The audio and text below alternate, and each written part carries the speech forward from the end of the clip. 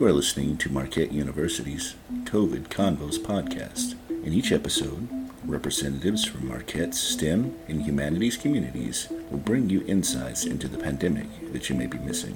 Marquette University is located in Milwaukee, Wisconsin, the traditional lands of Potawatomi, Ho-Chunk, and Menominee peoples along the southwest shores of Michigamme, North America's largest system of freshwater lakes, where the Milwaukee, Menominee, and Kinnickinnic rivers meet and the people of Wisconsin's sovereign Anishinaabe, Ho-Chunk, Menominee, Oneida, and Mohican nations remain present. Hello, and welcome to our first COVID Conversations at Marquette podcast. This is a conversation that is focused around some issues on teaching, and specifically on teaching pandemics. I am Leslie Knox. I'm a medieval historian from the Department of History, and I teach a class on the Black Death and other pandemics. And I'm Lorianne Klakow. I'm a faculty member in biomedical sciences. I'm a virologist by training, and so I teach courses on microbiology as well as on pandemics. And I am Brittany Platek. I'm a professor in the English department, and I teach Romantic literature and literature in medicine, and regularly teach a couple of books from the Romantic period about pandemics in the 19th century. This summer, I'm developing a new course about the COVID-19 pandemic. And I've been really thinking about what expectations my students might bring about pandemics in general. Because for the past 4 years, I've been teaching a course called Outbreaks, Epidemics, and Pandemics. And I do find that students come to that course with these kind of preconceived notions about pandemics that are actually maybe contrary to the biology of pathogens and how pathogens spread. And I think it was actually in a conversation with you, Brittany, where I came to the realization why my students had these preconceived notions. And I think it's because of all the movies out there, and literature that they may be reading, and this contemporary stories about pandemics and outbreaks that they're hearing that give them these ideas and assumptions about pandemics. Yeah. So, I mean, maybe I can pick it up from there. One of the most interesting ones that I know that Lorianne, we had both talked about, was students' expectation that pandemics end quickly, or that we should see the cure, quote unquote, for COVID discovered, by which they mean a vaccine, within the next year.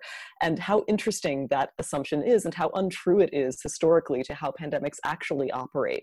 And for me, that immediately signals that students are getting this idea that the pandemic will be over within this established time frame from pop culture. As Lorianne said, we are inundated right now with pandemic stories, and in particular in the past 3 decades, we have a lot of apocalyptic narratives that feature pandemic and a lot of zombie narratives that feature pandemic. And I think that this is really interesting.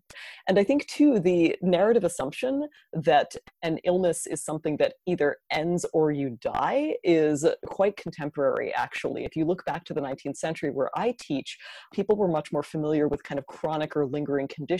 They didn't necessarily see diseases, including pandemics, as things which, oh, we have a disease, let's find a cure. Instead, it was, I've been diagnosed with tuberculosis. I'm now going to spend the next 20 years of my life wondering if this is going to appear and kill me at some point, or just kind of lingering in it. In the early 20th century, when we had really major medical discoveries that actually did sunset diseases, to use the language of the, I think, really kind of symbolic game Pandemic, where you can sort of like get rid of entire diseases, and it's called sunsetting them. For the first time, humanity was able to actually cure things like polio or provide vaccinations for them, which got rid of them.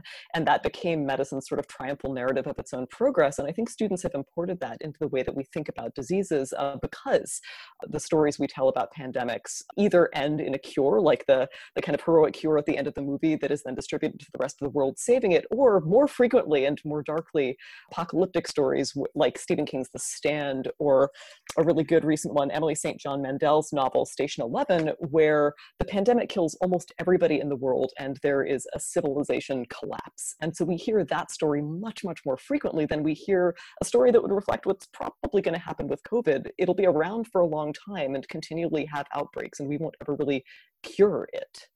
I think to that point, you even hear in the talk about COVID-19 that we're only going to be dealing with this until we have a vaccine.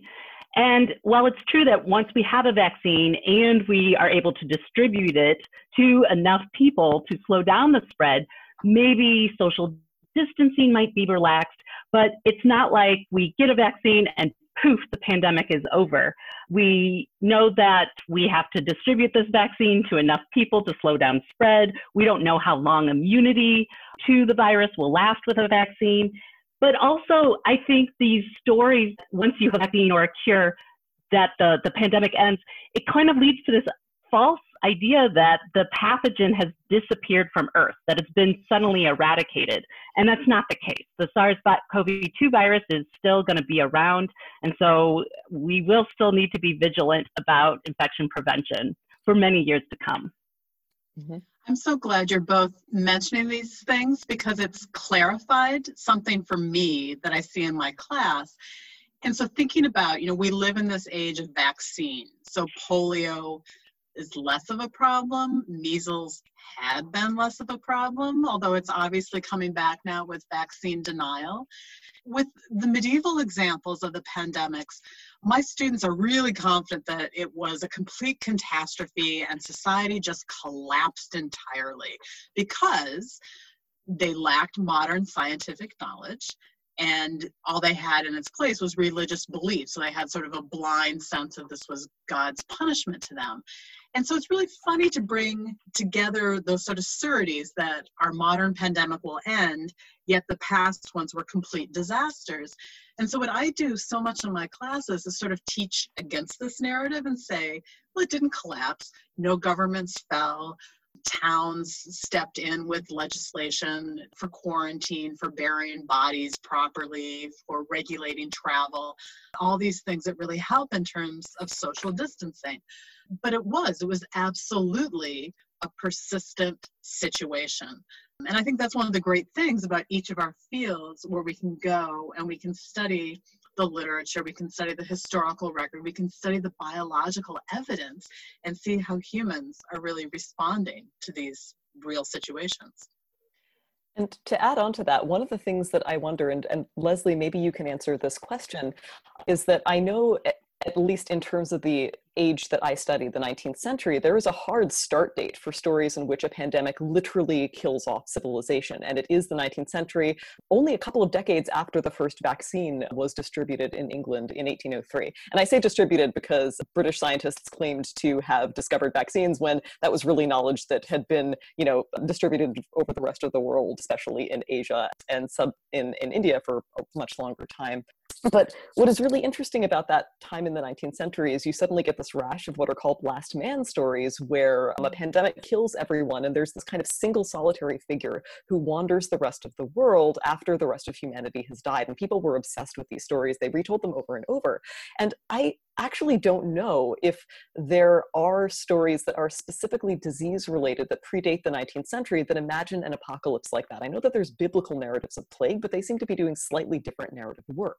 Right. No, I don't think there are. And I mean, I can give you, sort of the one example. It's an Irish friar maybe, or it's some monk who, sort of dies while writing his chronicle and, there's nobody left. But I mean, that's really a rhetorical trope. And, of course, Boccaccio's Decameron is the most famous, sort of foundational plague literature. And everybody remembers it like, oh, the society fell apart. Parents wouldn't bury their children. Children wouldn't bury their parents. Some people just partied or the other ones all ran off and did something. But then they forget the other paragraphs that are there of saying, okay, well, here's how people helped each other out and here's how they engaged in sort of, social ministry to each other. And there were lawyers coming to take wills and they buried the dead appropriately. So they really don't have that same modern apocalyptic narrative. And I wonder if the difference is sort of a sort of penitential component to it, that because of the religious belief that runs across religious traditions. So, I mean, Jewish, Muslim, Christian, and be it, the Greek sources or the Latin ones, I mean, they all agree that, this is punishment. And so one response to this is to be penitential, to examine your moral life. And are you living better? And I don't know that you get the same thing in the 19th century text. And Lori-Ann, I mean, you certainly don't see it the same way in 20th and 21st century responses, a kind of medicalized thing. Sure. I mean, we now know that we can actually isolate the pathogens causing these outbreaks. I mean, that was something really extraordinary with COVID-19 was how quickly they isolated the virus and published that genome so that people could get working right away on creating a test and working on antivirals and a vaccine. To go off what Lori-Ann, you were saying earlier about students' expectations. So in addition to students expecting pandemics to unfold narratively in particular ways, there's also a lot of interesting ideas that our students have about what it means to behave properly in a pandemic and how you should behave. And these are all really culturally and historically constructed. I'm happy to start here because the most interesting one that I've noticed, maybe the most disturbing, is this idea that pandemics are inherently times for competition rather than cooperation in terms of how we should conduct ourselves. And I don't think that there's a single cause for this, although, shiny lights, capitalism, shiny lights. There are many contributing factors, but I think one place that we can see this most strongly is in what to me is the kind of symbolic pandemic narrative of the modern era, which is the zombie story. Because in zombie stories, and these have been around for a long time, but really began to gain in popularity over the past 30 to 40 years. And the sort of signal or the heart of the zombie story is the idea that the sick are our enemies. They cannot be recuperated. Once you're a zombie, you cannot be made unzombified. The only way to battle that illness is to kill or sacrifice other people. So the idea of a pandemic inherently becomes one in which everyone is pit against each other and the healthier pit against the sick. And we see these stories where zombies are killed in order to preserve the rest of humanity, and there's this weird sort of discourse of sacrifice surrounding those killings. And it's weirdly martial, and we actually have seen in COVID, disturbingly to me, the idea that, say, we should reopen the economy framed in terms of sacrifice, as if some people just had to die in order for the rest of us to continue. And by the rest of us, people seem to mean the economy. Right. You also see this idea with individualism and competition and the idea about wearing a mask, with the idea that some people are wearing masks thinking that this is to protect them from other people who may be infected, which is actually not the purpose of these cloth masks and face coverings, which is to protect other people from you. And that really kind of goes against the narrative of diseases where people don't think about the risk that they are posing to others. They're always usually focusing on the risk that everybody else could be posing to them, and kind of instilling this fear of the other and trying to preserve yourself, not realizing that you may be posing a huge risk to others. Mm-hmm. Right. You just brought up this idea of the other, and that's absolutely, I think, one of the most disturbing things is seeing how quickly that came into discussions of COVID. And I don't know why that surprised me. I mean, one of the things with the Black Death is you sort of famously have the accusations that the Jews were poisoning the wells.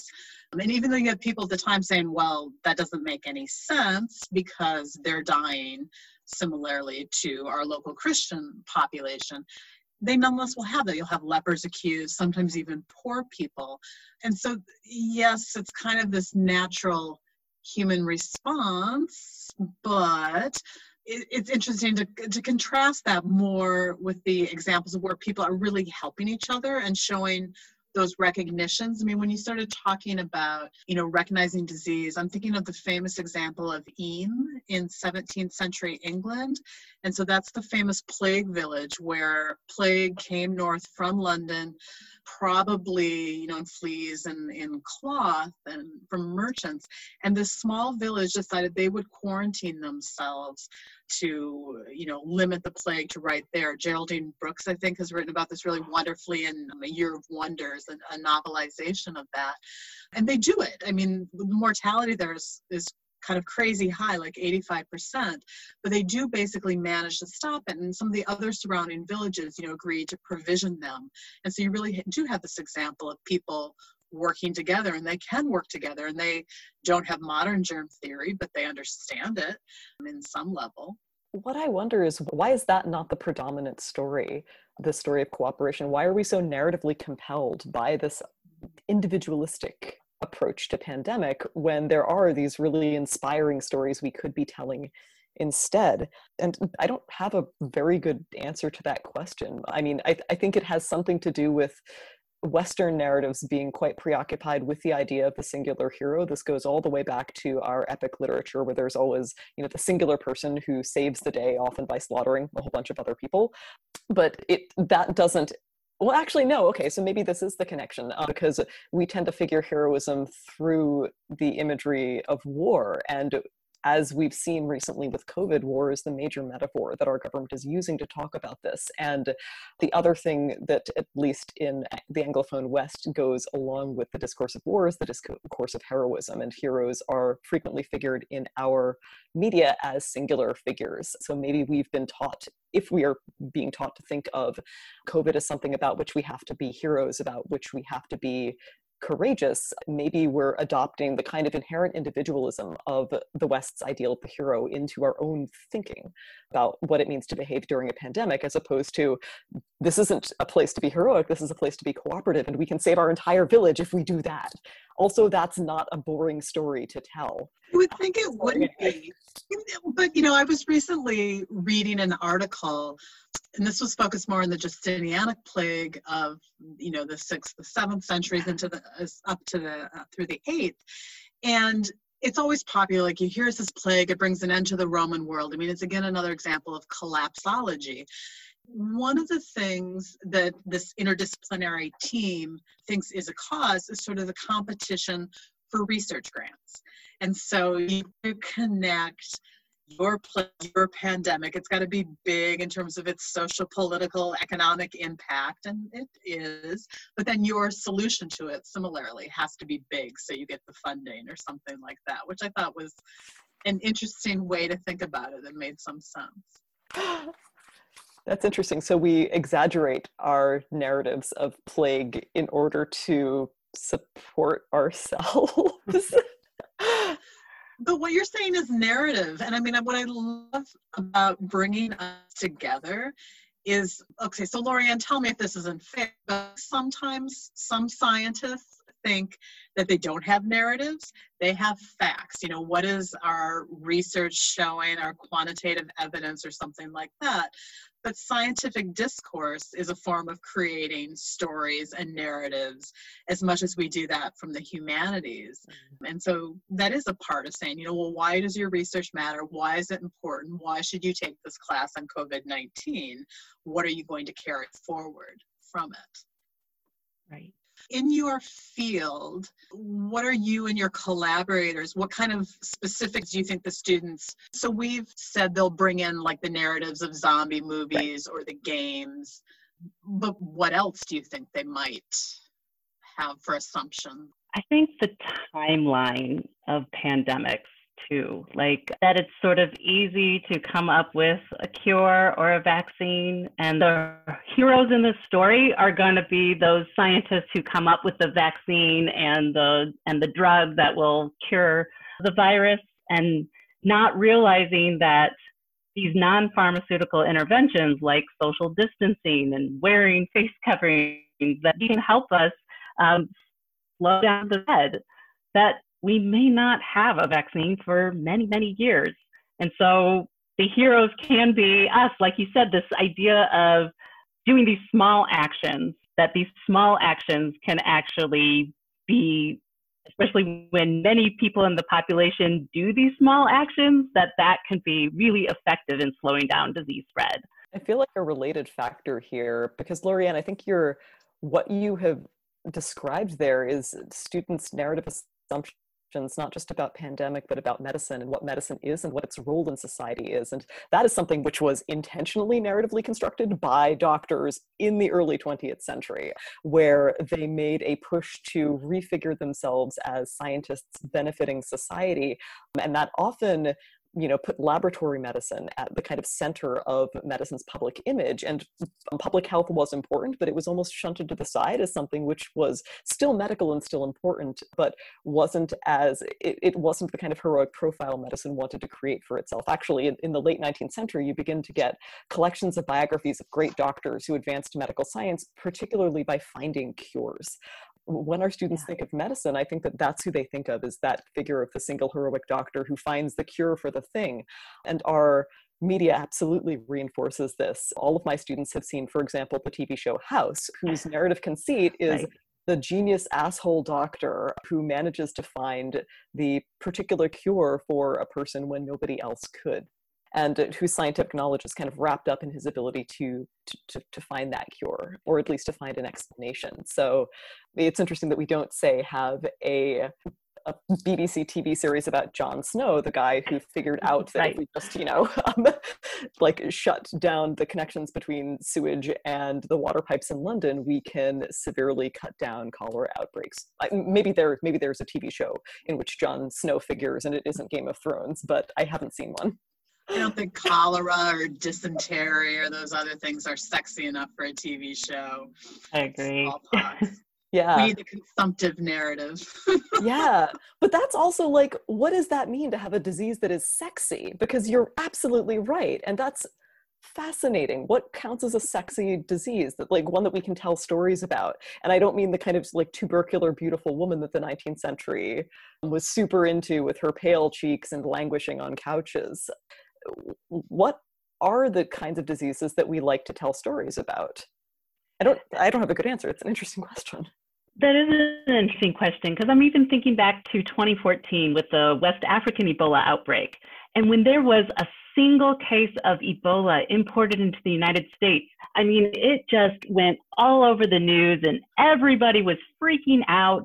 I remember there was a survey done that said, if there was a vaccine for Ebola, would you take it? And something like 65% said yes. And just for context, our vaccination rate for seasonal influenza, which kills on average 36,000 people in the United States, our vaccination rate is around 45%. So even though no one had died of Ebola here in the United States, even though this was the very first case of Ebola, people were saying, yeah, I would get a vaccine, and getting all sort of scared and panicky about this. And I think it's because Ebola is a sexy disease. I mean, you get hemorrhaging and blood comes from your orifices in your body, and it's highly infectious, but it's actually less contagious than COVID-19, which spreads through the airborne route. So yeah, it's really interesting how just the visualization or people's imagination of what a disease looks like and how it affects the body, how that actually influences how people react to a disease. To respond, I do think that is really interesting. And I think that you're right to focus on the effect on the physical body as something that is an indicator of how, I hate to keep using the word sexy. I mean, what's a better word for it? Narratively compelling a disease is. Ebola is exaggerated. And maybe that's one of the reasons that people consider it so interesting. I'm trying to think of other diseases that would be as narratively interesting, or diseases that aren't as narratively interesting too. I mean, I think that maybe there's also the kind of exoticization factor of Ebola coming out of starting originally in Africa, and we can see that kind of weirdly exotic racist approach to COVID as well, with Trump naming it the China virus. People retelling what I think is a fairly common story about pandemics, is that they start in the East and then sweep West in this weird kind of reverse colonization that the West seems to be very afraid of. And I don't know what that does. I was just going to say, and isn't it ironic that the United States is the epicenter of COVID-19, which totally flies in the face of that narrative? Yes, absolutely. I don't know how we'll wrap this up, but I think one thing we could say to try to wrap the conversation would be that we've made a really strong case for students taking our classes, I hope, or for more people to think seriously about disease and response and about narratives of Yeah. those diseases. I think kind of seeing the intersection of our three disciplines, how it's important and helps you understand what's going on. Yeah, science never occurs in a vacuum, and you need to understand the scientific elements of a disease as much as you need to understand the narrative and historical elements, because all of those shape the way that we actually experience it. And frankly, in our kind of day-to-day lives, sometimes the narratives are going to be the things we're exposed to even more than the science because we lack the expertise. So it's really important to understand who our influences are and to resist them if necessary. Absolutely. Well said. Thank you for listening to this episode of COVID Convos. You can learn more about this podcast and the research being done at Marquette University by visiting the Research and Innovation website at marquette.edu. You can reach the podcast via email at covidconvos@marquette.edu. Music for this episode is Phase 2 by Xylo Zyko.